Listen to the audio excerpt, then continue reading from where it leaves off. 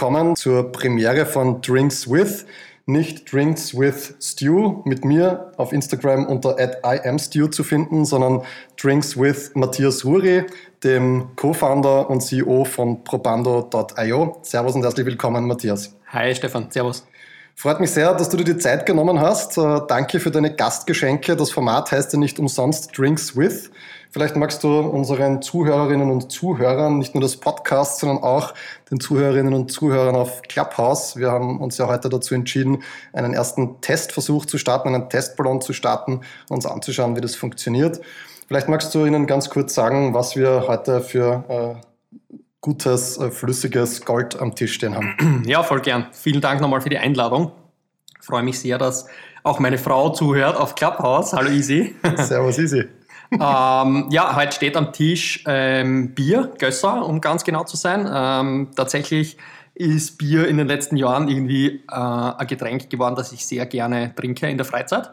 Und dann habe ich noch mitgebracht 2 Wodka-Shots, 2-mal Absolut Wodka, die kleinen, nicht die 0,7 Liter Flaschen, wohlgemerkt. Warum? Da gibt es eine coole Geschichte dazu. Ich wollte tatsächlich vor einigen Jahren einmal Wodka produzieren lassen und den auch vertreiben. Ist derzeit on hold oder auf Eis, wenn man so will, aber ist durchaus noch eine Überlegung und eine Idee, das irgendwann einmal in die Tat umzusetzen. Ja. Und dann haben wir noch einen guten Weißburgunder am Tisch. An dieser Stelle sei aber vielleicht auch dazu gesagt, das ist keine Aufforderung zu trinken und wir trinken natürlich auch sehr verantwortungsvoll. Ob es der Absolut-Wodka dann heute noch tatsächlich wird, das werden wir sehen. Aber wir werden auf jeden Fall einmal mit unserem guten Gösser Merzen anstoßen. Zum Wohl. Zum Wohl, auf gute Zeiten. Man muss vielleicht auch noch dazu sagen, wir sind natürlich nicht nur beim Trinken verantwortungsbewusst und verantwortungsvoll, sondern natürlich auch, was Corona betrifft. Wir haben brav unsere Maske getragen, bis unsere Schnelltests den negativen Befund ausgeworfen haben, dass wir beide virenfrei sind und sorgenfrei hier gemeinsam, trotzdem aber natürlich mit genügend Abstand hier den Podcast aufnehmen können. So ist es. Cheers. Jawohl. Cheers, zum Wohl. Matthias, vielleicht erzählst du uns ganz zu Beginn einfach einmal ein bisschen was über deine Karriere. Wie hast du gestartet? Hast du Matura gemacht? Bist du ein Schulabbrecher? Vielleicht einmal so die ersten Jahre deines Erwachsenenseins ein bisschen für unsere Zuhörerinnen und Zuhörer angehen. Ja, voll gern. Tatsächlich habe ich eine ganz normale AHS-Matura gemacht im schönen Deutschlandsberg, Borg Deutschlandsberg mit Schwerpunkt Informatik damals. Das bestand aus anwendungsspezifischer Software. Wir haben auch den ECDL damals schon in der Schulzeit gemacht. Gibt es heute auch noch. Wunderbares Zertifikat. Mega nützlich. War ganz gut tatsächlich. Und mich dann dazu entschlossen, beziehungsweise schon davor dazu entschlossen, ein Jahr freiwillig beim Bundesheer zu machen. War eine spannende Zeit, habe sogar damit kokettiert, länger beim Bundesheer zu bleiben. Daraus wurde dann nichts. Ich habe mit BWL begonnen. Aber auch das nur deshalb, weil ich auf der FH nicht genommen wurde, wie du schon weißt, lieber Stefan. Jetzt wissen es viele andere auch. Und habe dann mit BWL begonnen, habe aber dann relativ bald gemerkt, dass ich gerne arbeite. Und habe dann nebenbei noch Ausbildungen gemacht zum Fitnesstrainer, zum Mountainbike-Coach. Das ist auch eine Leidenschaft aus meiner Jugend zumindest. Und habe in diversen Fitnessstudios nebenbei gearbeitet. Und dann kam mir irgendwie ich glaube nicht an Zufälle, also ein Bekannter in den Weg, ja, der sich mit einer neuen Marke im Fitnessbereich selbstständig gemacht hat und den ich von Beginn an unterstützt habe. Ja. Der hat 2005 einen Fitnessshop gegründet, da hier in Graz. Bodycult, kann man an der Stelle sagen, gibt es nach wie vor. Ein sehr guter, lieber Freund von mir, und ich habe mich dann dazu entschlossen, erster Lizenzpartner von Bodycult zu werden, und zwar außerhalb von Graz, auch nicht in Wien, nein, im wunderschönen Linz, und bin während dem Studium in Graz, das mir nicht fordernd genug war oder mich nicht genug erfüllt hat, tatsächlich weggegangen von Graz in einer Stadt, die ich nicht kannte bis dorthin, niemanden dort kannte, und habe mit 22, 23 ein komplett neues Leben begonnen in Linz und einen Fitnessshop eröffnet. Mein Ziel war es aber immer, trotzdem weiter zu studieren und das irgendwo auch abzuschließen und zu beenden. Also wie gesagt, Graz, BWL, Linz, dann gab es BWL nicht, da gab es Wirtschaftswissenschaften. Habe dann ich würde mal sagen, nach einem halben Jahr dann begonnen, plus minus, dort zu starten. Auf der JKU war eine spannende Zeit, habe das Studium dann letzten Endes auch beendet und ganz, ganz viele und relativ schnell ganz viele liebe Freunde, liebe Bekannte kennengelernt, die noch immer Teil meines Lebens sind. Möchte die Zeit überhaupt nicht missen, nur für mich gab es schon, wie ich nach Linz gegangen bin, sozusagen wieder ein Ablaufdatum, weil es mein erklärtes Ziel war, wieder zurückzukommen. Warum? Weil meine damalige Freundin, Lebensgefährtin, die Easy, die heute auch mit zuhört, was mich sehr freut, immer quasi Teil meines Lebens war und ich wollte wieder zurück auch in meine Heimat, irgendwo nach Graz. Und habe das dann Ende 2010, Anfang 2011 wirklich gemacht und mein Geschäftspartner, wir hatten eine Vereinbarung, wo er Option gezogen hat, das ist relativ reibungslos über die Bühne gegangen, bin ich dann vor der Entscheidung gestanden, was mache ich? Nach dem Studium mit teilweise Berufserfahrung als Selbstständiger, als Unternehmer, da gab es in der Zeit oder zu der Zeit nichts Wirkliches, was mir unter den Fingernägeln gebrannt hat, was ich gerne machen hätte wollen. Und dann hast du halt die klassischen Optionen in einem Konzern. Ja? Du machst klassische Konzernkarriere als Kaufmann oder gehst irgendwo vielleicht in einen beratenden Beruf. Beides waren jetzt nicht die Top-Prios bei mir. Und dann hat sie auch wieder, wie gesagt, glaubt nicht unbedingt an Zufälle, also hat sie zufällig eine Option aufgetan, auf der Uni Graz ein neu gegründetes Zentrum mit aufzubauen, als erster wissenschaftlicher Mitarbeiter, das Zentrum für Entrepreneurship. Und das habe ich dann gemacht. Ich habe mich voll da reingestürzt, weil ich eben praktische Erfahrung schon mitgebracht habe und weil es mir wirklich getaugt hat. Also es war ein definitives Leidenschaftsthema für mich. Lass mich mal ganz kurz einhaken und vielleicht noch einmal 1-2 Schritte zurückzugehen, nämlich zu dem tatsächlich ersten Schritt in die Selbstständigkeit. Ich nehme noch einen Schluck aus dem Gösser in der Zwischenzeit. Lass es dir schmecken.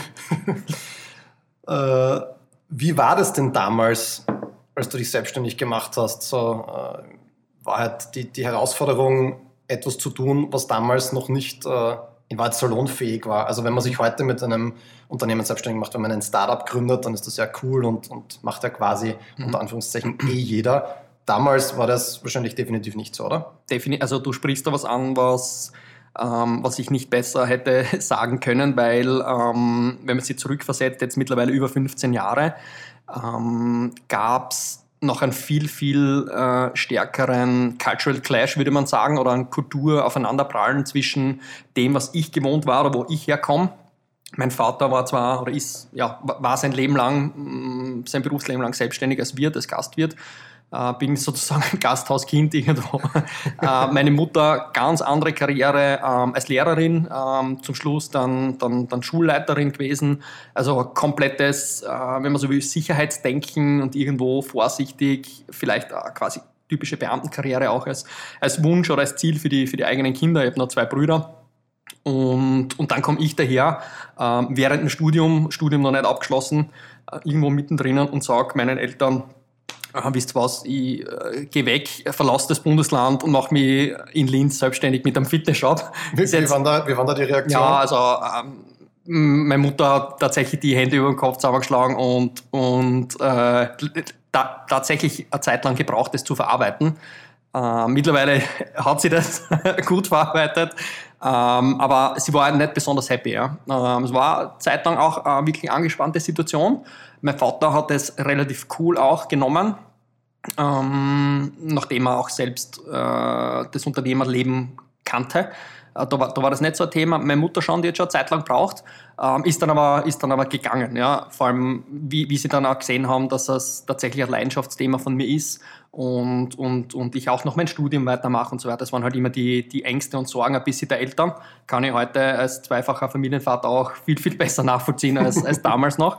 Und bin trotzdem happy letzten Endes, dass sie mir auch irgendwo einen Rückhalt gegeben haben. Neben dem Rückhalt meiner Frau war das für mich ganz wichtig, ja, dass ich da irgendwo ein Commitment habe, wenn niemand macht irgendwie gerne was gegen den Willen der eigenen Eltern, behaupte ich jetzt. Also ich definitiv nicht. Und ich glaube, das ist auch altersunabhängig, oder? Ja. Also das ist mit 30, mit 20, mit 15, mit 50 ist das immer gleich. Also ich kenne das aus eigener Erfahrung, bin ja auch erfolgreicher Studienabbrecher, und das in einem Haus einer Zweier-Akademiker ist das natürlich immer eine Herausforderung. Ja. Aber es ist natürlich auch schön, wenn man sieht, dass die Eltern mitwachsen mit einem, oder? Ja, definitiv. Du hast gesagt, du bist dann auf die Uni gegangen und hast die Möglichkeit bekommen, das Zentrum für Entrepreneurship und Innovation, glaube ich, mit aufzubauen. Inwieweit hat dich denn dein erster Schritt in die Selbstständigkeit oder deine erste Zeit als Unternehmer geprägt? Was waren so die größten Learnings, die du da mitgenommen hast in das, ich sage jetzt mal, in den Studiengangsdesign oder in das Design des Studiengangs? Was hat sich denn da so bei dir abgespielt? Ja, gute Frage. Also ich habe vorher schon ein bisschen erwähnt, mir war es immer oder ist es nach wie vor immer wichtig, irgendwo Wissen zu vermitteln, das auch irgendwo einen anwendungsspezifischen Fokus hat. Ich habe versucht, Lehrveranstaltungen zu designen, die einen konkreten Mehrwert bringen.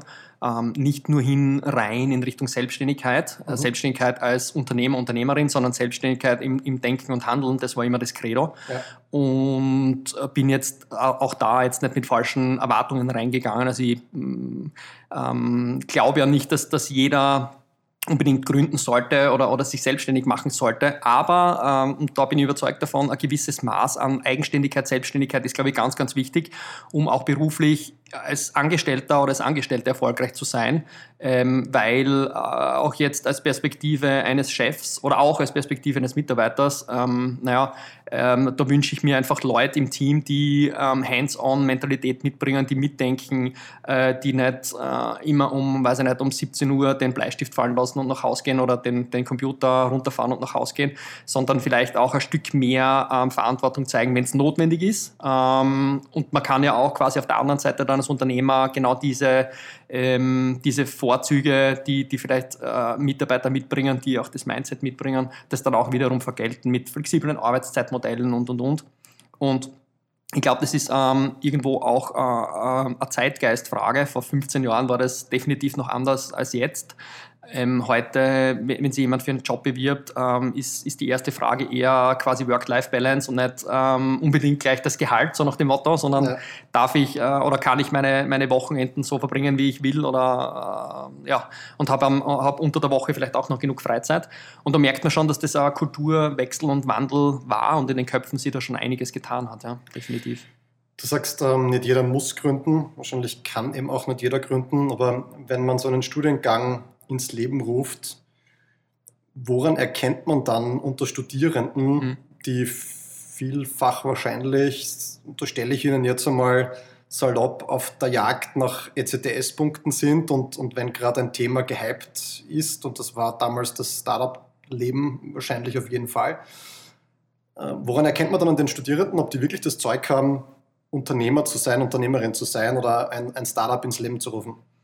Das ist eine schwierige Frage. Also ich glaube, bei uns im Uni-Alltag oder am Campusleben, ich bin ja nach wie vor Lektor auf der Uni, muss man einfach den Leuten ein gewisses Vertrauen irgendwo zuteil werden lassen.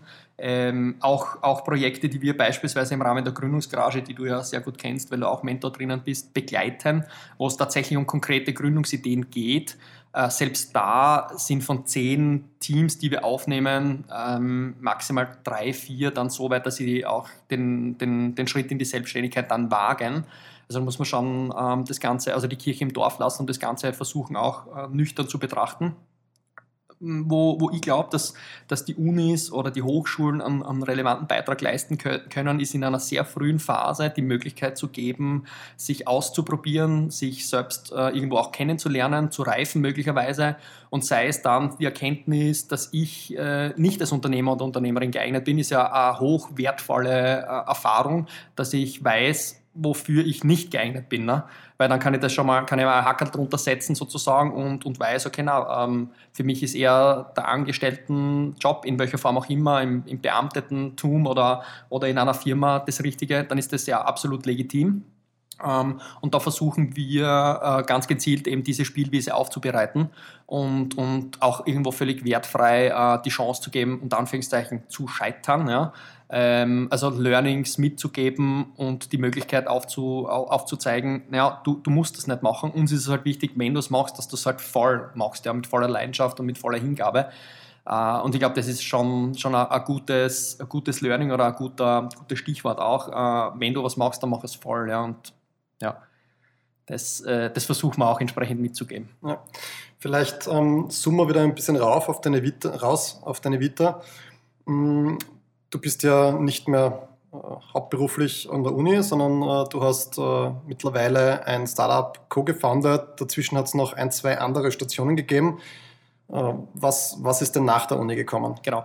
Nach der Uni kam quasi die Leitung, der Aufbau eines Company Builders, eines Beteiligungsunternehmens, das es sich zum Ziel gesetzt hat, in einer sehr frühen Phase entweder Unternehmen selbst aus dem Sud der Mitarbeiter, der Ideen, die in-house entstehen, zu generieren oder sich an frühphasigen Ideen zu beteiligen und die groß zu machen. Das war das Unternehmen Up211, wo ich sehr, sehr gute und schöne Erinnerungen habe, weil es mir gezeigt hat, weil es war irgendwo der nächste Step in der Weiterentwicklung. Uni wirklich Ideenphase, Gründungsgarage, tolle Initiativen, auch im Ideentriebwerk sind einige tolle Initiativen entstanden und dann quasi der nächste Schritt, was passiert danach, nämlich tatsächlich die Gründung und irgendwo in Richtung Scale-Up, sprich aus dem Startup wird ein gestandenes Unternehmen von 30, 40, 50, 100 Mitarbeitern und wächst und wächst und wächst und ist auch international erfolgreich, auch das der Ansatz eines jeden Startups irgendwo. Was sehr, sehr gut gelungen ist bei dem Unternehmen. Und das letzte Jahr, also Ende 19, Anfang 20, durfte ich dann für ein halbes Jahr das Portfolio der Runtastic-Gründer managen. War eine hochspannende Erfahrung, weil das auch wieder sozusagen der nächste Step dann war. Da waren die Unternehmen halt von, mehreren Jahren bis zu wenigen Monaten alt, 25 an der Zahl, mit einigen Beteiligungen an Fonds. War ein hochspannendes Betätigungsfeld für mich. Und dann hat sie eben diese Option, die du schon angesprochen hast, ergeben, nämlich bei Probando als Co-Founder einzusteigen und als Geschäftsführer auch irgendwo Verantwortung zu übernehmen. Was ich mir sehr reiflich überlegt habe und auf keinen Fall bereue, wiewohl eben das 2020er Jahr durch Corona bedingt kein leichtes war, kein einfaches war. Weißt du aus eigener Erfahrung sehr, sehr gut. Weiß ich schmerzhaft aus eigener Erfahrung, ja. Genau. Und letzten Endes ist es uns aber trotzdem gelungen, dass wir eine Finanzierungsrunde aufgestellt haben, mittlerweile auch schon über 10 Studien erfolgreich abgewickelt haben, was in der Phase oder in der Zeit nicht selbstverständlich ist, was uns sehr freut. Ja, und jetzt dürfen wir sozusagen beweisen, dieses Versprechen, das wir unseren Investoren noch irgendwo gegeben haben, dürfen wir jetzt einlösen im kommenden Jahr, im 21er Jahr, und wir sind auf einem sehr, sehr guten Weg momentan. Ja. Bevor wir auf das Business Model von Probando ein bisschen näher eingehen, vielleicht nochmal zurück zur Station Up211, dem Company Builder. Ich habe das Glück gehabt, dass ich einige Leute aus deinem Up211-Umfeld auch kennenlernen durfte, allen voran die beiden Bansi-Brüder, und habe das Zusammenarbeit mit denen ja selber sehr zu schätzen gewusst. Du hast aber auch dort namhafte Investoren, wie zum Beispiel den Toto Wolff, um dich gehabt. Was war denn aus dieser Zeit heraus so das Inspirierendste, das Beste, was dir aus deinem Umfeld mitgegeben wurde, aus deinem, ich sage jetzt mal, Vorgesetzten unter Anführungszeichen Umfeld, wobei ich weiß, dass ja kein Vorgesetzten-Angestellten-Verhältnis gelebt wurde, aber Ja, es ist eine spannende Frage. Also was ich definitiv mitnehmen konnte von allen, die irgendwo so diese Shareholder-Rolle eingenommen haben. Der Jörg weiß es. Hallo Jörg, du bist ja auch mit auf Clubhouse zumindest da, und der Igor auch von Nuki, was mich sehr freut. Hallo euch zwei.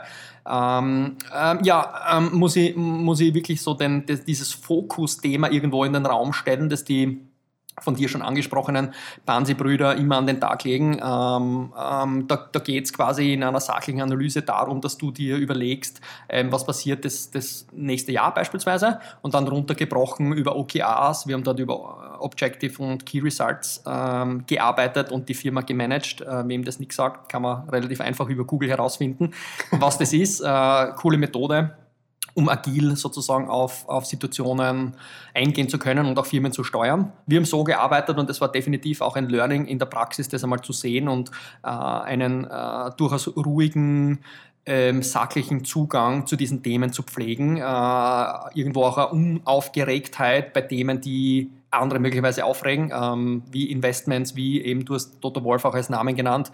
Das ist halt unter Anführungszeichen so passiert aufgrund guter Arbeit, die geleistet wurde, und so muss man es auch irgendwo ein Stück weit sehen. Glaube ich, dieser Hype sozusagen von Investoren möglicherweise oder von vielleicht sogar Promi-Investoren, ist ja nicht unbedingt gut, weil es dir selbst als Unternehmer nicht gut tut. Natürlich ist man happy, wenn ein bekannter Name bei einem investiert. Nichtsdestotrotz kommt man trotzdem nicht aus der Pflicht heraus, dann eine gute Leistung zu bringen. Und ich glaube, der Fokus eines Unternehmers, eines Startup-Unternehmers muss halt immer der sein, das bestmögliche Business zu machen und erst dann in zweiter Linie sozusagen nach außen irgendwo möglicherweise zu strahlen. Oder ja, also ich muss dir nicht sagen, du kennst ja viele auch Startup-Events. Behaupte ich, gibt es halt sehr viele Startups, die diesen Fokus nicht haben. Ja. Und ich glaube, darauf kommt es letzten Endes darauf an, dass du halt das Business nicht aus dem Auge verlierst, sondern die halt voll und ganz auf deine Aufgaben konzentrierst. Und das durfte ich jedenfalls dort lernen und mitnehmen und war eine sehr, sehr schöne Zeit, die ich auf keinen Fall missen möchte. Ja. Du bist dann zu Ed Ice gegangen, auch da wieder viele prominente Namen mit an Bord. Ja, klar. Im Lead, der als jetzt bekannte Flo Gschwandtner. Ja. Wenn man so eine Stelle antritt, da ist ja Erfolgsdruck eigentlich, so möchte man meinen, vorprogrammiert. Mit was für einem Gefühl bist du da in diese Rolle geschlüpft? Ja, in erster Linie, es gibt auch ein persönliches Nahverhältnis. Du hast den Flo angesprochen, zum Flo. Das wollte ich in keinster Weise gefährden. Das war mein erster Gedanke. Weniger sozusagen irgendwo jetzt auf der fachlichen oder beruflichen Ebene nicht zu entsprechen. Das war es weniger, mehr sozusagen die private Ebene nicht zu verlieren, wenn das irgendwann sozusagen mal auseinandergeht, aus welchem Grund dann auch immer. Und das war mir ein Anliegen, das von vornherein klarzustellen und irgendwo die verschiedenen Seiten auch irgendwo abzuchecken. Und nachdem das für beide Seiten quasi klar war, dass es in dem Fall um Business geht und nicht um Freundschaft, habe ich nicht lange überlegen müssen und habe mich voll reingestürzt. Ja. Also das war eher die Hauptchallenge für mich, im Kopf jetzt. Ja. Haben das in deinem Umfeld, und ich würde jetzt mal sagen, abseits der engsten Freunde, und wahrscheinlich sind selbst da einige in der Startup-Landschaft zu Hause, aber in deinem allgemeinen Umfeld, das du dir so aufgebaut hast, in deinem Netzwerk, haben da viele gewusst, dass du für Ed Ice arbeitest, oder war das eher etwas, das man ein bisschen unter Radar laufen lässt? Weil ich kann mir gut vorstellen, wenn man dann mal das Portfolio von einem Flo Gschwandtner, wo man auch öffentlich weiß, was der Exit an Adidas so hereingespielt hat. Ich stelle mir vor, dass die Gefahr relativ groß ist, dass noch einmal alle vor der Tür stehen und ein Investment haben wollen. Wie bist du damit umgegangen? Genau, also es ist tatsächlich so gelaufen, dass es unterm Radar war. Also wir haben keine große Presseaussendung gemacht oder so. Und war, glaube ich, auch in der Zeit ein bewusster, guter Schritt. Hätte sich das Ganze dann irgendwie anders entwickelt, hätte man darüber nachdenken können, ja. Nur es mangelt nicht am Dealflow bei dem Unternehmen oder bei diesen Unternehmen in dieser Liga, sage ich jetzt einmal, sondern es geht dort eher mehr darum, dass du de facto wirklich in Ruhe arbeiten kannst und dich auf gute Deals irgendwo auch konzentrieren kannst. Und also dieses Thema wäre möglicherweise gefährdet gewesen, weil wenn du dann halt in deiner Pipeline auf einmal nicht 10, sondern 100 Ideen drinnen hast, die du screenen musst, ja, und zu jeder vielleicht noch qualitativ hochwertiges Feedback geben musst, dann erreichen Kapazitäten gleich einmal ihre Grenzen. Ja. Apropos Deal-Pipeline und Screening, ist schon einmal jemand aus deinem näheren Umfeld mit einer Idee an dich herangetreten, wo du tatsächlich sagen hast müssen, hey Junge oder meine liebe Freundin, hör gut zu, das ist einfach absoluter Schrott, das wird nichts werden? Ist das schon einmal gegeben? Ich habe es vielleicht nicht ganz so direkt gesagt, aber ich versuchte immer sehr, sehr ehrlich und sehr direkt zu sein, weil weil es letzten Endes dann nichts bringt, ja, der oder demjenigen irgendwas vorzumachen, macht keinen Sinn. Letzten Endes fällt es dann ja sozusagen auch wieder auf dich zurück, ne? Weil dann heißt es ja, der hat mal gesagt, es ist eher eine gute Idee, so nach dem Motto, Ja, mach genau. weiter. Also ja, gab es. Ich versuche dann halt immer irgendwo konstruktiv Lösungsansätze aufzuzeigen, die vielleicht noch das eine oder andere in Bewegung setzen. Aber letzten Endes geht es mehr um das Thema, wann springe ich und mache ich es überhaupt, als um die quasi richtige Idee, weil das weißt du ja selbst auch aus diversen Erfahrungen. Oftmals startest du mit A und bist dann schnell bei Z, ja, also wirklich bei 180 Grad am anderen Ende der Pipeline. Und es geht sehr, sehr vielen Startups so, dass sie mal mit irgendwas wirklich starten, dann sehen, halt, das funktioniert vielleicht nicht so, wie ich es mir gedacht habe, und wir probieren aber was anderes, weil wir ein cooles Team sind, weil wir an uns in erster Linie glauben und adaptieren die Idee so weit, dass wir irgendwann ein tragfähiges Geschäftsmodell daraus machen können. Ich zitiere da immer gern Studo. Studo ist ein super Beispiel dafür.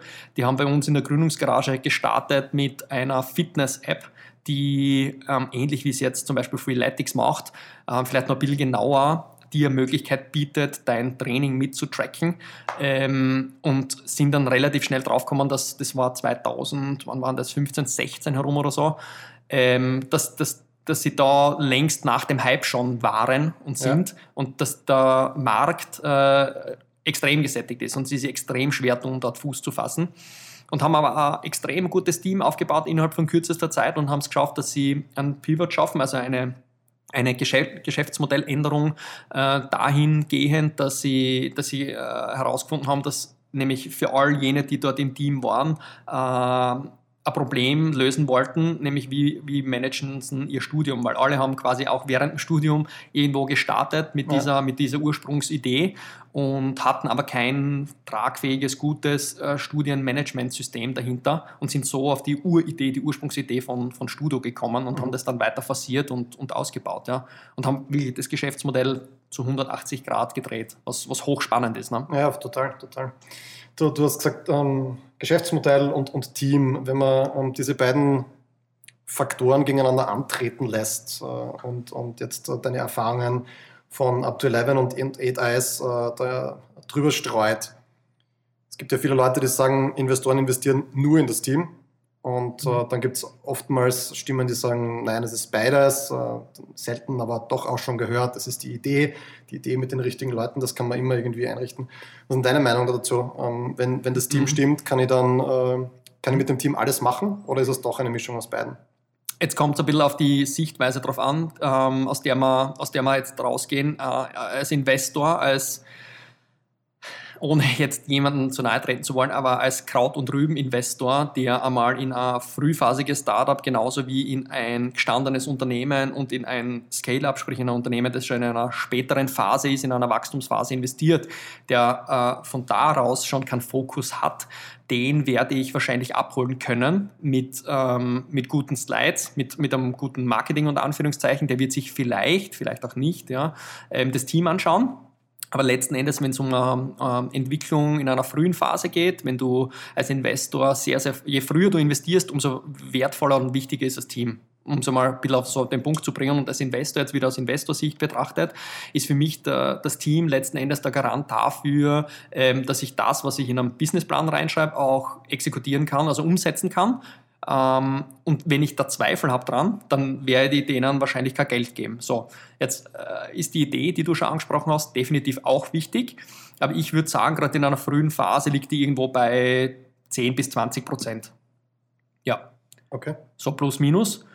Je später das dann wird, das Ganze, je eher ich schon Umsätze nachweisen kann, je eher ich verschiedene Märkte bespiele, je eher ich eine gewisse Anzahl an Kunden schon habe, desto eher wird quasi auch das Business Model interessant dahinter. Und dann hängt es wiederum davon ab, wo ich denn investiere als Investor. Ja? Wenn es mir quasi wurscht ist und ich investiere dort ein bisschen und da ein bisschen und hin und her, dann werde ich den auch relativ schnell einmal fangen und zu einem Investment bewegen. Wenn ich professionelle Investoren suche, die einen Fokus haben, vielleicht sogar auf eine gewisse Nische, auf eine gewisse Sparte, dann muss ich mir halt im Vorfeld sehr, sehr genau und gut überlegen, wen möchte ich haben, wen spreche ich an und wie mache ich das Ganze. Also es ist so, wie gesagt, je früher ich stehe mit meiner Idee, umso wichtiger ist das Team, glaube ich. Ganz ein wichtiger Faktor, den ich da erwähnen möchte, ist auch noch, bin ich First-Time-Founder, also mache ich das zum ersten Mal oder bin ich Unternehmer, der das schon zum x-ten Mal macht und auch vielleicht schon entweder erfolgreich was geexitet hat, also Erfolgsgeschichten erzählen kann oder vielleicht auch Misserfolge und daraus gelernt hat. Auch das ist ja gut, ne?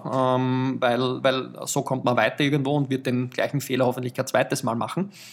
Und je erfahrener sozusagen auch das Gründerteam ist, umso besser letzten Endes läuft es dann auch in Richtung Investment. Hat es schon einmal die Situation gegeben, dass ein Team dich oder dein Umfeld, für das du oder mit dem du gearbeitet hast, dass ihr vom Team überzeugt worden seid im Pitch und dass es dann die ultimative Enttäuschung in der Execution gegeben hat?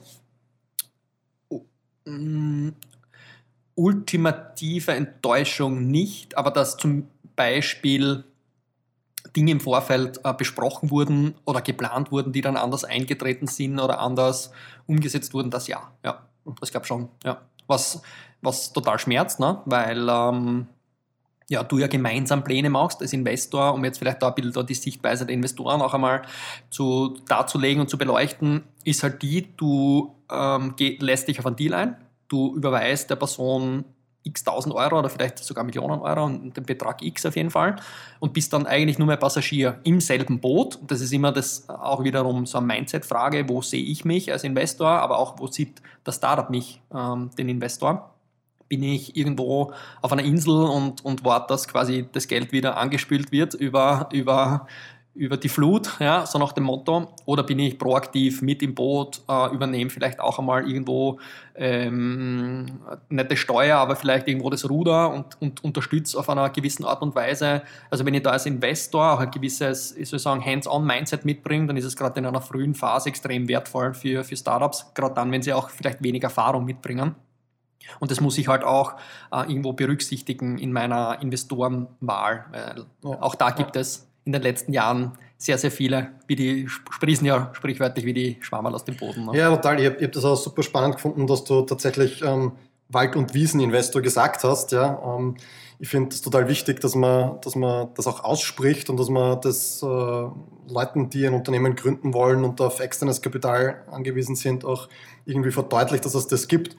Aber wenn man von einem Wald- und Wieseninvestor oder einer Wald- und Wieseninvestorin spricht, was ist denn ein guter Investor? Also woran erkennt unter all den Zuhörer und Zuhörerinnen des Podcasts und auch auf Clubhouse sind jetzt zwei dabei, woran erkennt man einen guten Investor? Was sind so die 3 Merkmale eines, unter Anführungszeichen, guten Investors? Ich glaube, gut ist dann ja auch immer ein bisschen eine individuelle Sache, wie es sich entwickelt, aber woran erkennt man es so First Sight? Ob ich 3 zusammenbringe, weiß ich jetzt nicht. Ich versuche, aber ich beginne mal. Ich würde mir auf jeden Fall einmal anschauen und das ist normalerweise relativ schnell und öffentlich ersichtlich, wie der Track Record aussieht. Sprich, wo hat der Investor bis dato investiert? Ja. Was sind so Role Models, Erfolgsmodelle, Erfolgsgeschichten, die ich vielleicht als Investor auch erzählen kann? Ich würde vielleicht sogar mit diesen Startups dann einmal Kontakt aufnehmen und die ganz einfach fragen, wie war die Zusammenarbeit mit dem Investor XY? Normalerweise kommt da immer ganz eine ehrliche Antwort. Und ich würde mir anschauen, was denn so, oder anschauen ist das falsche Wort, aufs Bauchgefühl irgendwo hören, wenn ich in die ersten Gespräche reingehe und wenn ich dort merke, da ist ein Gefälle dahingehend, dass der Investor sich irgendwo anders positioniert sieht, auf einer anderen Stufe sich befindet, geistig jetzt, und im Gespräch, ja, dann würde ich mir halt überlegen, ob ich das auch machen möchte. Wenn die Person offen auf einen zugeht, dort schon konstruktiv irgendwo, auch wenn es vielleicht aus dem Investment dann letzten Endes nichts wird, aber konstruktives Feedback dann gibt, dann sieht man sie auch im Leben immer 2-mal und es heißt jetzt nicht, wenn ich in der ersten Finanzierungsrunde den Wunschinvestor vielleicht nicht bekomme, heißt das nicht, dass ich ihn nicht in der zweiten Runde möglicherweise bekomme. Und auch da ein Tipp, normalerweise bieten auch das die Investoren immer an, auch wenn sie absagen, dann kann man proaktiv nachfragen, danke für dein Feedback. Erstens einmal darf ich dir weitere Infos zukommen lassen, vielleicht quartalsweise oder auch monatlich. Darf ich die im Loop halten sozusagen.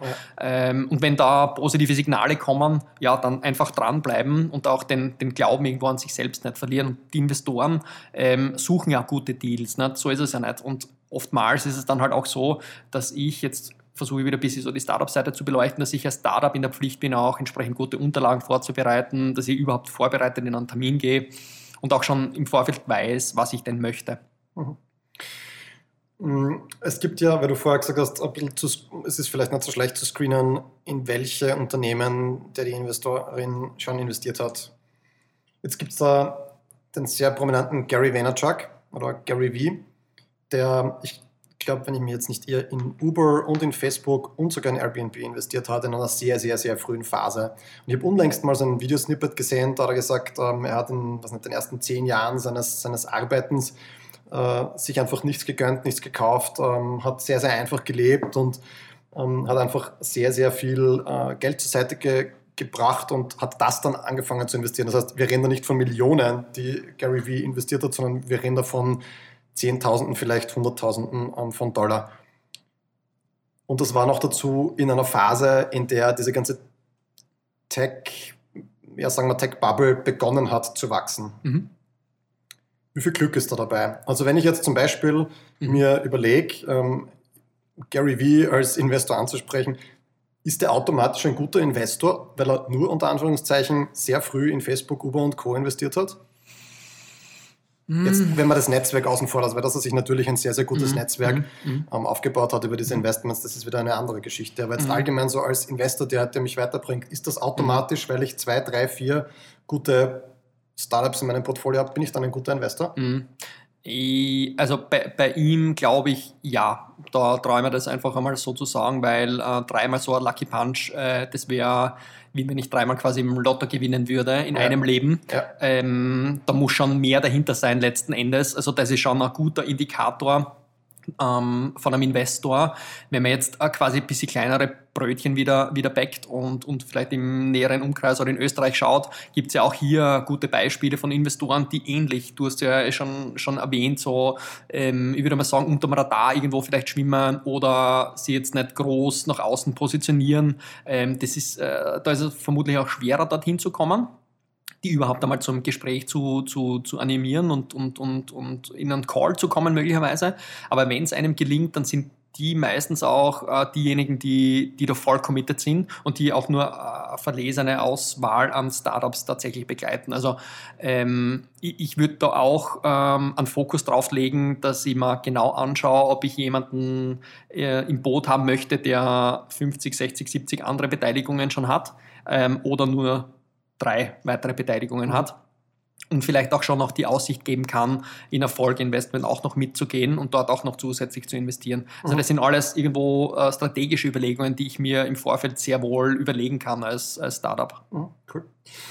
Dann kommen wir vielleicht zu deiner aktuellen Station, zu Probando. Vielleicht magst du uns in maximal 60 Sekunden, und ich schaue wirklich ganz genau auf die pitchen, was Probando macht. Ja, voll gern. Ich versuche mein Bestes. Probando ist ein Marktplatz für Studien, der es ermöglicht, einerseits dem Forscher einer breiten Öffentlichkeit seine Studien zu präsentieren und auf der anderen Seite dem potenziellen Probanden oder Studienteilnehmer auch ein wirksames bzw. auch aktuelles Bild an Studien zu geben. Also es gibt ja auch Mitbewerber, so fair muss man sein, wir sind ja die Ersten, die Idee hatten, aber es gibt sehr viele Karteileichen in diversen Foren, in diversen anderen Datenbanken und wir haben wirklich tatsächlich mit jedem einen Vertrag oder eine Absprache und die Studien, die bei uns auf der Plattform sind echt und die sind auch tatsächlich online und die gibt es. Ja. Das waren tatsächlich 60 Sekunden, wirklich, also wer, wenn nicht du, schafft es in dieser Zeit. Danke für die Blumen. Jetzt würde mich interessieren, also jemand, der diesen Track Record hat wie du, der wird am Arbeitsmarkt gefragt sein. Ich weiß das aus eigener Erfahrung. Ich habe dich ja auch versucht, für 15 Seconds zu gewinnen und du hast dich dann auch eben für die erneute Selbstständigkeit entschieden. Da werden die Insights ausgeplaudert. Ja. Real Talk. Ja. Fein. Jetzt würde mich natürlich interessieren, gar nicht so sehr, weil ich natürlich irrsinnig enttäuscht war, dass du nicht zu uns gekommen bist. Nein, Spaß beiseite. Jetzt würde mich natürlich interessieren, was waren so die größten Faktoren für dich zu sagen, ich gehe nochmal in so mein eigenes Venture hinein versus du hast das vorher selbst gesagt, du bist Papa von 2 Kindern, ich habe auch 2 Kinder, ich weiß, wie sich das anfühlt, wenn man wahnsinnig viel Risiko auf sich nimmt. Was waren so die Faktoren zwischen, ich gehe in ein Angestelltenverhältnis, wo ich aber, so wie du es bei uns hättest tun können, wie ein Selbstständiger arbeite, aber das Auffangen jetzt quasi des Gehaltes habe und auf der anderen Seite eben so das Risiko in der echten Selbstständigkeit? Es ist gar nicht so einfach und schnell mit einem Satz sozusagen zu beantworten. Für mich, ich durfte, oder ich mache das eigentlich schon seit 10 Jahren, dass ich mich von einem Coach extern begleiten lasse und habe immer wieder halt verschiedenste Themen, die ich darin bearbeite. Und eines dieser Themen war auch das berufliche Fortkommen. Und ich habe mir das sehr, sehr genau angeschaut und mir versucht, ein Bild zu malen, wie ich denn gerne mit 50 dastehen würde. Jetzt nicht nur beruflich, sondern auch familiär, also gesamt, wie mein Leben sich darstellen soll. Und habe da einfach nur so eine einfache Methode, kann jeder von euch einmal probieren. Bei mir ist es noch jetzt 12 Jahre hin, bis ich 50 werde. Die man versucht, da ein klares Bild zu zeichnen, was ich denn dort gern sozusagen erreicht haben möchte, wo ich stehen würde. Und da hat sich ganz klar gezeigt, dass es mich wieder in die Selbstständigkeit treibt. Die Frage war nur, ob sofort oder mit einem Zwischenschritt, sprich davor noch einmal sozusagen in ein Angestelltenverhältnis zu gehen oder selbst jetzt den Sprung zu wagen in das Unternehmertum, in die Selbstständigkeit. Und die Option jetzt mit meinen Co-Foundern Probando zu machen, hat mir voll getaugt. Ich habe sie noch in meinem alten Job bei Up to 11 nicht kennengelernt, das nicht, ich kenne sie schon ein bisschen länger, aber ich habe die Idee damals kennengelernt und durfte das Ganze schon irgendwo auch wachsen lassen und nebenbei auch beobachten. Und die Entscheidung ist dann gefallen, weil das für mich so klar in diesem Coaching-Prozess rausgekommen ist, dass für mich, mein Coach hat das so treffend irgendwo beschrieben, kein Weg führt an Selbstständigkeit bei dir vorbei und die Frage ist nur, wann der Zeitpunkt kommt. Und dann hat sich die Gelegenheit geboten und das ist ja auch wieder so ein bisschen ein kleiner Sidestep, etwas, was ich unterrichte auf der Uni nach wie vor, in einer meiner Lehrveranstaltungen, wo es um Opportunity Recognition geht. Es gibt halt gewisse Möglichkeiten, die dir dein Leben bietet. Deswegen sage ich glaube jetzt nicht so dermaßen an Zufälle, weil Zufälle kannst du auch irgendwo selbst kreieren und du musst sie halt erkennen, dass es dann Möglichkeiten daraus wären. Und ich habe diese Möglichkeit de facto für mich erkannt und die Gelegenheit, wie es so schön heißt, am Schopfe gepackt und wird aus jetziger Sicht nichts ändern wollen und bin extrem happy mit der Entscheidung. Ja. Wiewohl es mir natürlich leid tut, nicht dein Kollege sein zu können und mit dir da möglicherweise was aufzubauen, war eine tolle Opportunity. Ja, wir wären jetzt wahrscheinlich nicht hier und würden einen Podcast aufnehmen. Möglich. So wie du sagst, alles seine positiven Seiten. Du, und vielleicht passt ja ein anderes Mal. Genau. Unser Leben dauert ja noch, hoffentlich, ja. Ganz sicher. Genau. Auf jeden Fall. Du, was für ein Mensch muss man denn für dich sein, um erfolgreicher Unternehmer zu sein? Du hast jetzt ein paar Faktoren immer wieder auch genannt, aber wenn du es so in einer Success-Persona zusammenfassen müsstest, wie würdest du die beschreiben? Für mich, und das ist ja auch sehr individuell wieder, das definiert ja auch ein Stück weit jeder für sich selbst, wäre erfolgreich, sich möglicherweise auch rausnehmen zu können aus dem Business und nur dann sozusagen einzugreifen auf die eigene Firma oder das eigene Business, wenn es denn unbedingt nötig ist. Also das ist einmal so einer der Faktoren, der, wie ich finde, sehr, sehr cool ist. Und also quasi dann zu arbeiten, wenn es dir Spaß macht und nicht arbeiten, weil du musst, könnte man auch sagen. Sonst würde ich sagen, es ist unabhängig davon, ob es ein Startup im klassischen Sinne ist, sprich auf Wachstum ausgerichtet, mit internationalem Fokus und so weiter und so fort, ist oder ein, weiß ich nicht, jetzt ein handwerklicher Beruf oder eine, weiß ich nicht, ein EPU, wenn einem das taugt. Ich glaube, da muss man sich selbst auch die Chance geben, da reinzuhören, wie es einem dabei geht.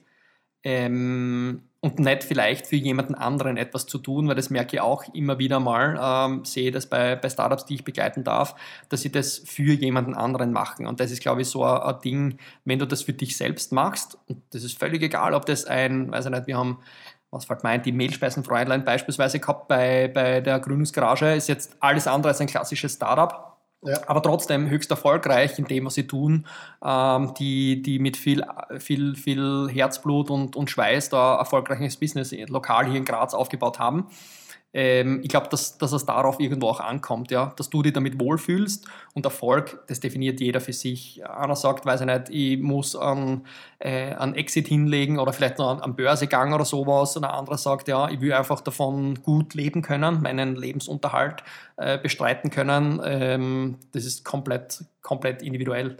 Und ich muss sagen, ich bin, so wie es jetzt läuft, happy. Natürlich könnt ihr ein Stück weit mehr verdienen. Als Startup-Gründer ist das halt nicht so easy. Also kann man jetzt nicht vergleichen mit, weiß ich nicht, die gleiche Position irgendwo vielleicht in einer Linie im Konzern.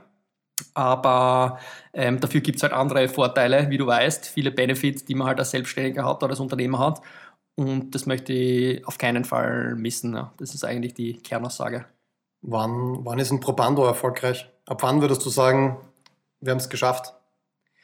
Entweder, wenn wir aus dem Cashflow leben können, sprich, wir haben genug Aufträge, dass wir keine neuen Investments brauchen und es der Firma gut geht, dass sie quasi leben kann über die Cashflows. Ja. Oder wenn wir tatsächlich international, und damit meine ich definitiv den US-amerikanischen Markt, vielleicht auch Asien, erobert haben, und dann werden wir wahrscheinlich aber Ziel werden von irgendjemandem, der uns dann möglicherweise kaufen möchte oder zumindest einsteigen möchte. Unser Ziel war es immer, also da sind wir 3 Gründerinnen, mit denen ich da d'accord bin, dass wir eine coole Firma aufbauen, wo wir selbst Spaß haben an der Arbeit und nicht das Gefühl haben, dort wirklich zu arbeiten, sondern wir machen was geil ist, was uns taugt, was wir gern machen und wo wir auch einen gesellschaftlichen Mehrwert irgendwo leisten können. Weil auch das ist unser Credo. Ich glaube, in der heutigen Zeit musst du niemandem mehr erklären, wie wichtig und wie wertvoll wissenschaftliche klinische Forschung ist in Zeiten von Corona. Und darauf setzen wir auch. Und ich glaube, dass das ein Modell ist, das in den nächsten Jahren noch stärker in die breite Masse gehen wird. Und der unter Anführungszeichen Erfolg, ja, jetzt wieder in kleinen, wenn man kleine Brötchen backt, der letzten Monate, den wir bis jetzt hatten, gibt uns irgendwo ein Stück weit recht. Also viele der Hypothesen, die wir angestellt haben, sei es, dass große Pharmafirmen genau diesen Bedarf haben, den wir anbieten, dieses Service, das wir anbieten, hat sich mittlerweile bestätigt, was cool ist. Ja. Dazu in hoffentlich Kürze mehr, kann ich heute leider nicht mehr dazu verraten, aber ich glaube, wir sind derzeit auf einem ganz guten Weg, und erfolgreich definiert sich halt immer ein Stück weit über die persönliche Einstellung. Und wie gesagt, wir arbeiten derzeit schon in einem coolen Team, wir gehen alle sehr gerne in die Arbeit, das heißt, wir sind eigentlich jetzt schon erfolgreich. Und jetzt gilt es quasi diesen Erfolg irgendwo noch vielleicht zu potenzieren, mitzunehmen. Ja. Mal schauen, was da noch kommt. Du gehst jeden Tag gerne arbeiten. Wie schaut denn so ein typischer Arbeitstag, ein Arbeitsalltag bei dir aus? Mhm. Vor Corona, vor Lockdown habe ich trainiert. Bin ich ganz gerne ins Fitnessstudio gegangen, weil dann habe ich es erledigt gehabt. Geht derzeit nicht, aufgrund der Ausgangsbeschränkungen und der Schließungen diverser Fitnessstudios. Jetzt ist es so, dass ich ganz gerne in der Früh schon Zeit mit der Family verbringe, mit den Kids und mit meiner Frau. Wir tun gemeinsam frühstücken. Dann unterstütze ich sie entweder beim Raufbringen, dass ich selbst dabei bin, oder sie raufbringen in die Kinderkrippe. Und starte dann den Tag. Das ist meistens so zwischen 8 und halb 9. Bin ich dann im Büro. Bin dann meistens, ich sage jetzt einmal zwischen 3 und 4 bin ich dann im Büro. komme nach Hause, verbringe dort noch Zeit mit den Kids, mit der Family. Meistens ist es so, dass wir uns dann irgendwo was die Klinke in die Hand geben, meine Frau und ich, weil die Easy ein Tanzstudio hat hier in Graz, das sie betreibt. Das habe ich schon einiges vorweggenommen vorher, die Fitnessstudios. Betrifft das ganz Schicksal, gleiche Schicksal, derzeit nicht geöffnet und bedeutet, dass sie trotzdem halt an Marketingaktivitäten arbeitet und sie hat ja trotzdem noch zahlreiche Angestellte, ich glaube mittlerweile sind es 20 oder so Trainerinnen, die sie halt auch betreuen muss, ne? Und neben den ganzen Kundinnen und den Kundenkontakt. Das heißt, wir teilen uns das dann so auf, dass sie auch Zeit für ihre Themen hat, wiewohl man möglicherweise auch sagen muss, dass ihre Zeit wahrscheinlich kürzer ist als meine. Also es ist nicht ganz 50-50, was die Kinderbetreuung auch betrifft derzeit. Aber ich versuche, weil es mir ein irrsinniges Anliegen ist, weil ich meine Kids über beide Ohren und beide Herzen liebe, viel Zeit mit ihnen zu verbringen und das auch unter der Woche, nicht nur ein Wochenendpapa zu sein, sie dann am Abend ins Bett zu bringen. Derzeit haben sie eine Phase, wo sie nur mit der Mama schlafen gehen und ich darf im Kinderzimmer schlafen und sie schlafen im Elternzimmer. Also viele Eltern, vielleicht die jetzt zuhören, kennen diese Situation. Ist halt so, aber letzten Endes ist das so im Großen und Ganzen der Tag. Am Abend mache ich dann meistens noch bis, ich sage jetzt mal 9, halb 10 E-Mails oder sonstige oder Vorbereitungen für den nächsten Tag und teile mir den Tagesablauf dann so ein. Also für mich ist ja ganz normal sozusagen, dass ich am Wochenende oder am Feiertag E-Mails mache oder sonstige Vorbereitungen, Nachbereitungen, wenn das ansteht. Aber ich glaube, ja, dir sage ich damit nichts Neues. Ich glaube, jeder, der irgendwie als Gründer schon aktiv war oder das aktiv miterlebt hat, weiß, dass das keine 9-to-5-Jobs sind. Aber es gibt halt andere Vorzüge, die man aus dem Unternehmerleben mitnehmen kann. Ja, aber es ist schon so, dass es schön ist zu hören und mitzuerleben, dass es nicht gezwungenermaßen zumindest 5 Tage die Woche Vollgas nur das Unternehmen sein muss oder vielleicht sogar 24/7, sondern dass man sich tatsächlich die Zeit herausnimmt. Und ich muss sagen, da bist du mir um einiges voraus, nämlich zu sagen, ich nehme jeden Tag die Zeit, gemeinsam mit der Familie zu frühstücken. Das bekomme ich vielleicht auch noch hin, aber dann tatsächlich zu sagen, ich verlasse das Büro zwischen 4 und 5, das muss ich sagen, ist eine irrsinnige Herausforderung und hat wahrscheinlich mit sehr viel Zeitmanagement zu tun, wahrscheinlich auch mit sehr viel Delegationsvermögen. Das bringt mich unweigerlich zur nächsten Frage. Zeitmanagement, Delegation. Auf der einen Seite, was sind denn deine 3 Lieblings-Apps, die du verwendest, um auch... Sieht man das? Muss ich mir Du kannst jetzt dann irgendwas sagen. Du kannst einfach was sagen, was populär klingt. Ja.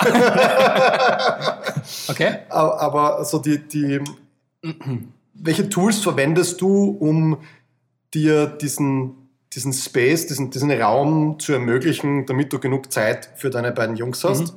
Und auf der anderen Seite, wie gehst du auch mit deinem Team gepaart damit um, also dass dann auch ohne deine Präsenz im Büro die Dinge passieren, wie sie passieren sollen und dass im Sinne der OKRs halt auch alles tatsächlich passiert?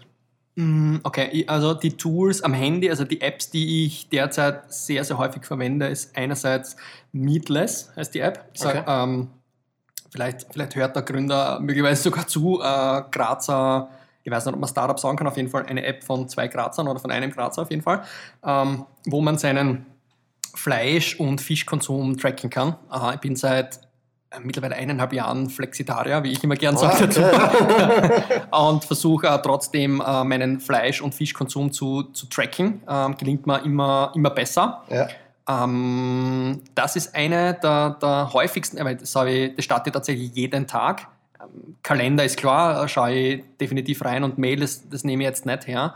Aber was ich gerne noch analog mache, ist ein 5-Minuten-Tagebuch, das meine Frau und ich schreiben, tatsächlich noch schriftlich, wo wir uns halt in der Früh 2-3 Minuten und am Abend 2-3 Minuten Zeit nehmen, um den Tag Revue passieren zu lassen, beziehungsweise halt vorzuplanen irgendwo. Jeder für sich oder gemeinsam? Jeder für sich, ja.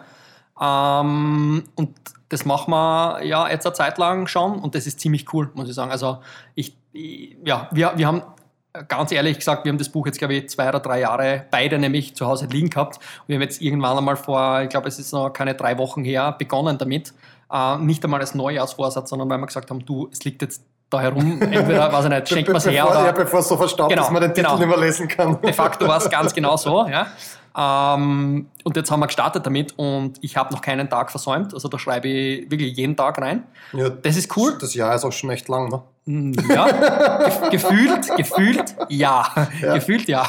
Na, cool, sehr cool. Genau, und da möchte ich ja dranbleiben und ja, das hilft mir sogar irgendwo, den Tag immer wieder Revue passieren zu lassen und schon irgendwo den nächsten Tag zu hören. Und die zweite Frage war, wie das Team funktioniert.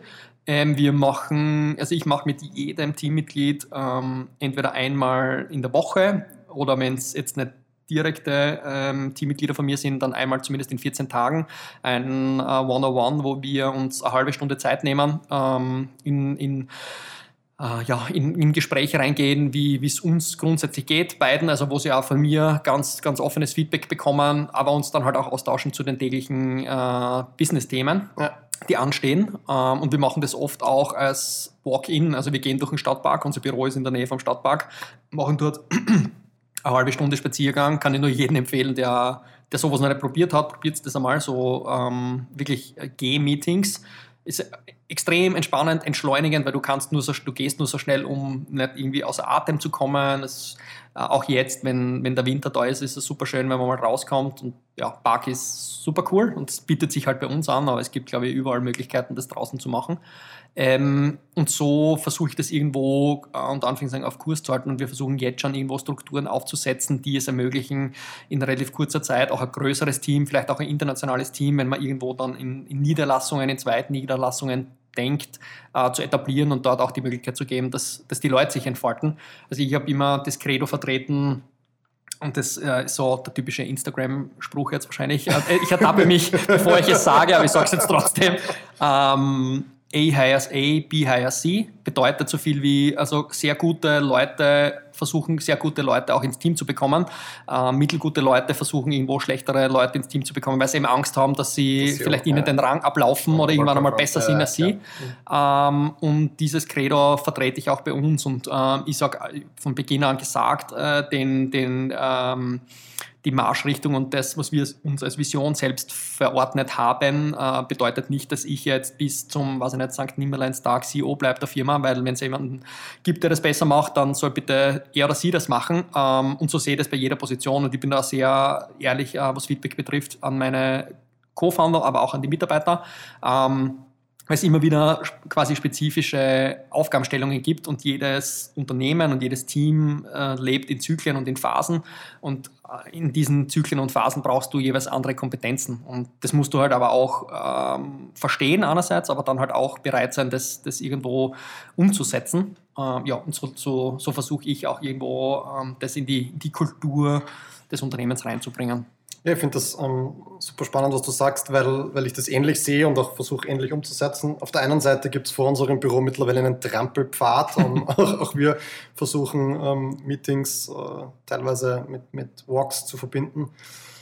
Und ich muss gestehen, es ist wirklich oftmals viel angenehmer, weil ich ja das Gefühl habe, durch Gehen, und man sagt ja auch, man soll zum Beispiel bei Sales-Telefonaten nicht sitzen, sondern man soll sich bewegen, weil das Gehirn dadurch einfach auch besser angeregt wird. Und vielleicht auch ein Stift oder so in den Fingern haben. Genau. Also es gibt, ich habe zum Beispiel, wenn ich auf der Bühne bin oder in ganz wichtigen Meetings, ich habe immer einen Stift in der Hand. Und lustigerweise ist mittlerweile totale Angewohnheit geworden, also ich bin gar nicht mehr nervös, aber ursprünglich ist das wirklich daher gekommen, dass man sich an was festhält und es ist tatsächlich auch der Tipp, den ich jedem einzelnen Kollegen, jeder Kollegin hier im Team und auch abseits in den Beratungen, auch in der Gründungsgarage, bei dem Pitch-Training, das ich dort halten durfte, mitgebe, immer was in der Hand zu halten, ist total wichtig. Ja. Und auf der anderen Seite eben diese Bewegung, die das Gehirn tatsächlich anregt und ich habe auch wirklich viel bessere Gespräche in der Bewegung und auch Telefonate in der Bewegung. Und auf der anderen Seite dieses mit dem A hires A. Ich bin manchmal sogar so, dass ich sage, wenn ich mich mit gewissen Leuten unterhalte, weil ich ein sehr selbstkritischer Mensch bin, aber trotzdem viel von mir selbst halte oder sehr selbstbewusst bin, manchmal rücke ich dann aber so quasi bewusst in die, vielleicht nicht B-Rolle, aber in die E-Rolle, weil ich das Gefühl habe, ich möchte eigentlich idealerweise nicht Leute heiren, die gleich gut sind, sondern idealerweise Leute, die noch besser sind als ich heiren. oder zumindest Leute, die in einer Disziplin oder in einem gewissen Bereich besser sind als ich, weil ich mich persönlich ja eher als Generalist sehe und glaube, dass es als Geschäftsführer oder als CEO auch vielleicht ganz wesentlich ist, Generalist zu sein. Und deswegen finde ich das total spannend, dass du sagst, du hast das ähnlich oder gleich in der Umsetzung. Jetzt habe ich gerade gesagt, ich weiß auch selber, worin ich gut bin. Was ist denn so deine Superpower?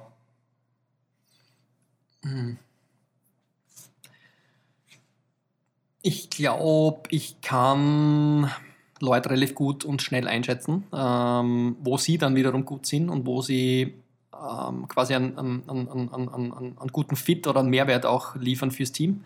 Das ist, glaube ich, so eine Kompetenz, die ich über die Jahre mir sozusagen erarbeitet und aufgebaut habe.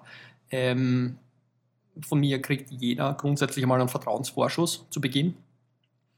Und man darf auch Fehler machen, aber idealerweise keinen Fehler, also nicht den gleichen Fehler zweimal, sagen wir es mal so. Natürlich auch mehrere Fehler. Und das ist, glaube ich, und ich sehe mich da, wie du es vorher beschrieben hast, auch als Generalist. Ich bin jetzt niemand, der sagen würde, irgendein Thema ist das alleinige Thema und dort bin ich der Experte, sondern ich sehe mich auch irgendwo als CEO, als Geschäftsführer in der Rolle, das Unternehmen weiterzubringen. Und ich versuche immer, ein Stück weit mich selbst rauszunehmen und durch die Metaebene zu betrachten und Herausforderungen vielleicht zu erkennen, die ich selbst als Matthias Huri so nicht sehen würde, weil vielleicht das Ego dazwischen steht oder gewisse andere Themen, weiß ich nicht, weil man nichts gegessen hat oder irgendwie sonst schlechte Laune hat oder sonstige Themen, die im Alltag reinspielen, versuche ich bewusst noch einmal zu reflektieren und rauszunehmen. Und da hilft mir auch wieder das Tagebuchschreiben sozusagen ganz, ganz gut, wo ich merke, dass das immer mehr zu einer Stärke wird bei mir. Ich glaube auch, von mir sagen zu können, dass mir die Leute vertrauen, weil ich ja Vertrauen erstens einmal nicht ausnutze und zweitens auch eben diesen Vertrauensvorschuss gebe, was ganz, ganz wichtig ist aus meiner Sicht. Und ich forciere immer diese offene Kommunikationsform. Also wenn es einem jetzt nicht gut geht, dann ist mir lieber, er sagt es so, als wie gibt mir irgendeine andere Art der Ausrede oder sagt genau irgendwas, ja, wo ich gleich merke, das stimmt nicht, da passt irgendwas nicht. So wie die zusammenfassend sozusagen meine Kernkompetenzen irgendwo sehen, ja. Und was ist denn der deiner Meinung nach beste Ratschlag, den du deinen Jungs, so wenn sie in die Pubertät kommen, für die Pubertät selbst und die ersten Jahre nach der Pubertät mitgeben würdest? Immer so für den Alterszeitraum. Mittlerweile sind die Kids ja schon sehr, sehr früh in der Pubertät. Also mein Älterer, der jetzt gerade mal 6 ist oder 7 wird, der ist schon in der Zahnlückenpubertät. Aber ich würde mal sagen, so für den Zeitraum zwischen 14 und 24, was ist da so der Rat, den du mitgeben würdest? So viel wie möglich probieren, so viel wie möglich austesten, Grenzen ausloten, erkennen, jeden möglichen Schaß, auf gut Deutsch gesagt, probieren, auch wenn es voll in die Hosen geht. Ich glaube, da kann ich für die Easy auch mitsprechen. Sie hört doch immer zu, zumindest sehr vorbildlich. Ist sie aktiv noch auf Clubhouse, dass wir ihr oder ihnen, den beiden Zwillingen da alle Möglichkeiten geben wollen, sich auszutesten und Grenzen auch irgendwo auszuloten, weil ich glaube, dass das wichtig ist. Und wenn man dann irgendwo am Pfad erkennt, der einem irgendwo wichtig ist, dann würde ich das versuchen zu fördern. Aber jetzt nicht unter Druck oder weil ich glaube, dass das für sie richtig ist, versuche ich, das sage ich jetzt, wer weiß, was in 10, 15 Jahren ist, aber so ist jetzt meine Einstellung und ich glaube, ganz, ganz coole Sachen werden, einmal ins Ausland zu gehen für eine gewisse Zeit, dort Erfahrung zu sammeln, ähnlich wie ich das in Linz gemacht habe, ist zwar kein Ausland, aber halt wirklich je nachdem, wer jetzt zuhört. Nein, wir wollen natürlich niemanden da diskriminieren. Also anderen Bundesländern natürlich nicht. Aber dass man irgendwo wirklich vor der Herausforderung steht, ohne Hilfe irgendwo was vielleicht aufzubauen oder sich zu entfalten, neue Freunde aufzubauen und so weiter. Ich glaube, da hilft der Auslandsaufenthalt extrem oder kann helfen. Und Und dann eben, wie schon vorher gesagt, wenn man was hat, was am taugt, dann stehe ich auf jeden Fall, und ich glaube, ich kann da auch für die Easy sprechen, mit allem, was wir irgendwie geben und unterstützen können, da, um das weiterzubringen. Egal, ob es, weiß ich nicht, Sport ist oder Business oder sonst irgendwas, völlig egal. Kunst, Musik, sind beides. Also Musiker sind wir beide nicht. Ich tue gern zeichnen, aber ich bin jetzt kein Künstler. Von dem her, alle diese Themen sind Themen, die wir definitiv fördern und unterstützen würden. Cool. Zum Abschluss vielleicht, wenn dein Nachruf hoffentlich in vielen Jahrzehnten erst veröffentlicht wird, was wünschst du dir, was soll in deinem Nachruf drinnen stehen? Schwierige Frage, nicht so einfach zu beantworten. Ich würde sagen, Handschlagsqualität sollte mir nachgesagt werden. Irgendwo auch Spaß, Fröhlichkeit, Leichtigkeit, ein gutes Gefühl, wenn man an Situationen denkt mit mir, die man erlebt hat, so wie heute, wenn wir Bier trinken gemeinsam oder viele andere Situationen, die es vielleicht dann noch gibt. Aber auch im Business. Also es soll jedenfalls immer das Thema Spaß und Leichtigkeit mitschwingen. Aber durchaus auch ernstzunehmende Dinge wie, weiß ich nicht, dass man Hilfe bekommt oder bekommen hat von mir in gewissen Situationen. Und ich sage das da hier auch noch, sowohl auf Clubhouse als auch im Podcast, jeder, der irgendwie denkt, dass ich irgendwo unterstützen kann und möglicherweise Hilfe sucht bei der Gründung oder bei der Entwicklung seines Startups, der soll mir schreiben oder mich irgendwie kontaktieren über diverse Kanäle.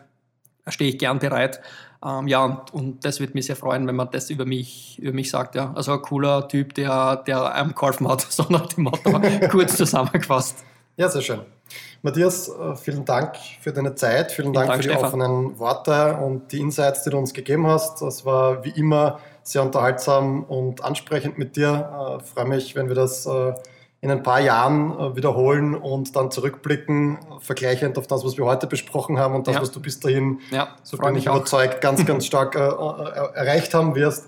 Danke. Und wünsche euch in den kommenden Monaten und Jahren alles Gute mit Probando. Vielen Dank. Auch dir und deiner Familie alles Gute. Dankeschön. Und ich würde sagen, jetzt lassen wir uns das Stamperl Absolut Wodka zum Abschluss schmecken. Perfekt. Vielen Dank auch an der Stelle an die zahlreichen Zuschauer auf Clubhouse bei unserer Podcast-Recording-Premiere von Drinks With. Wir werden das ab jetzt regelmäßig hosten und auch vielen Dank an alle Zuhörerinnen und Zuhörer, die diesen Podcast hören. Wir freuen uns auf Vorschläge für spannende Gäste. Bis bald und schönen Abend noch. Prost. Tschüss, Baba. Pfiat euch.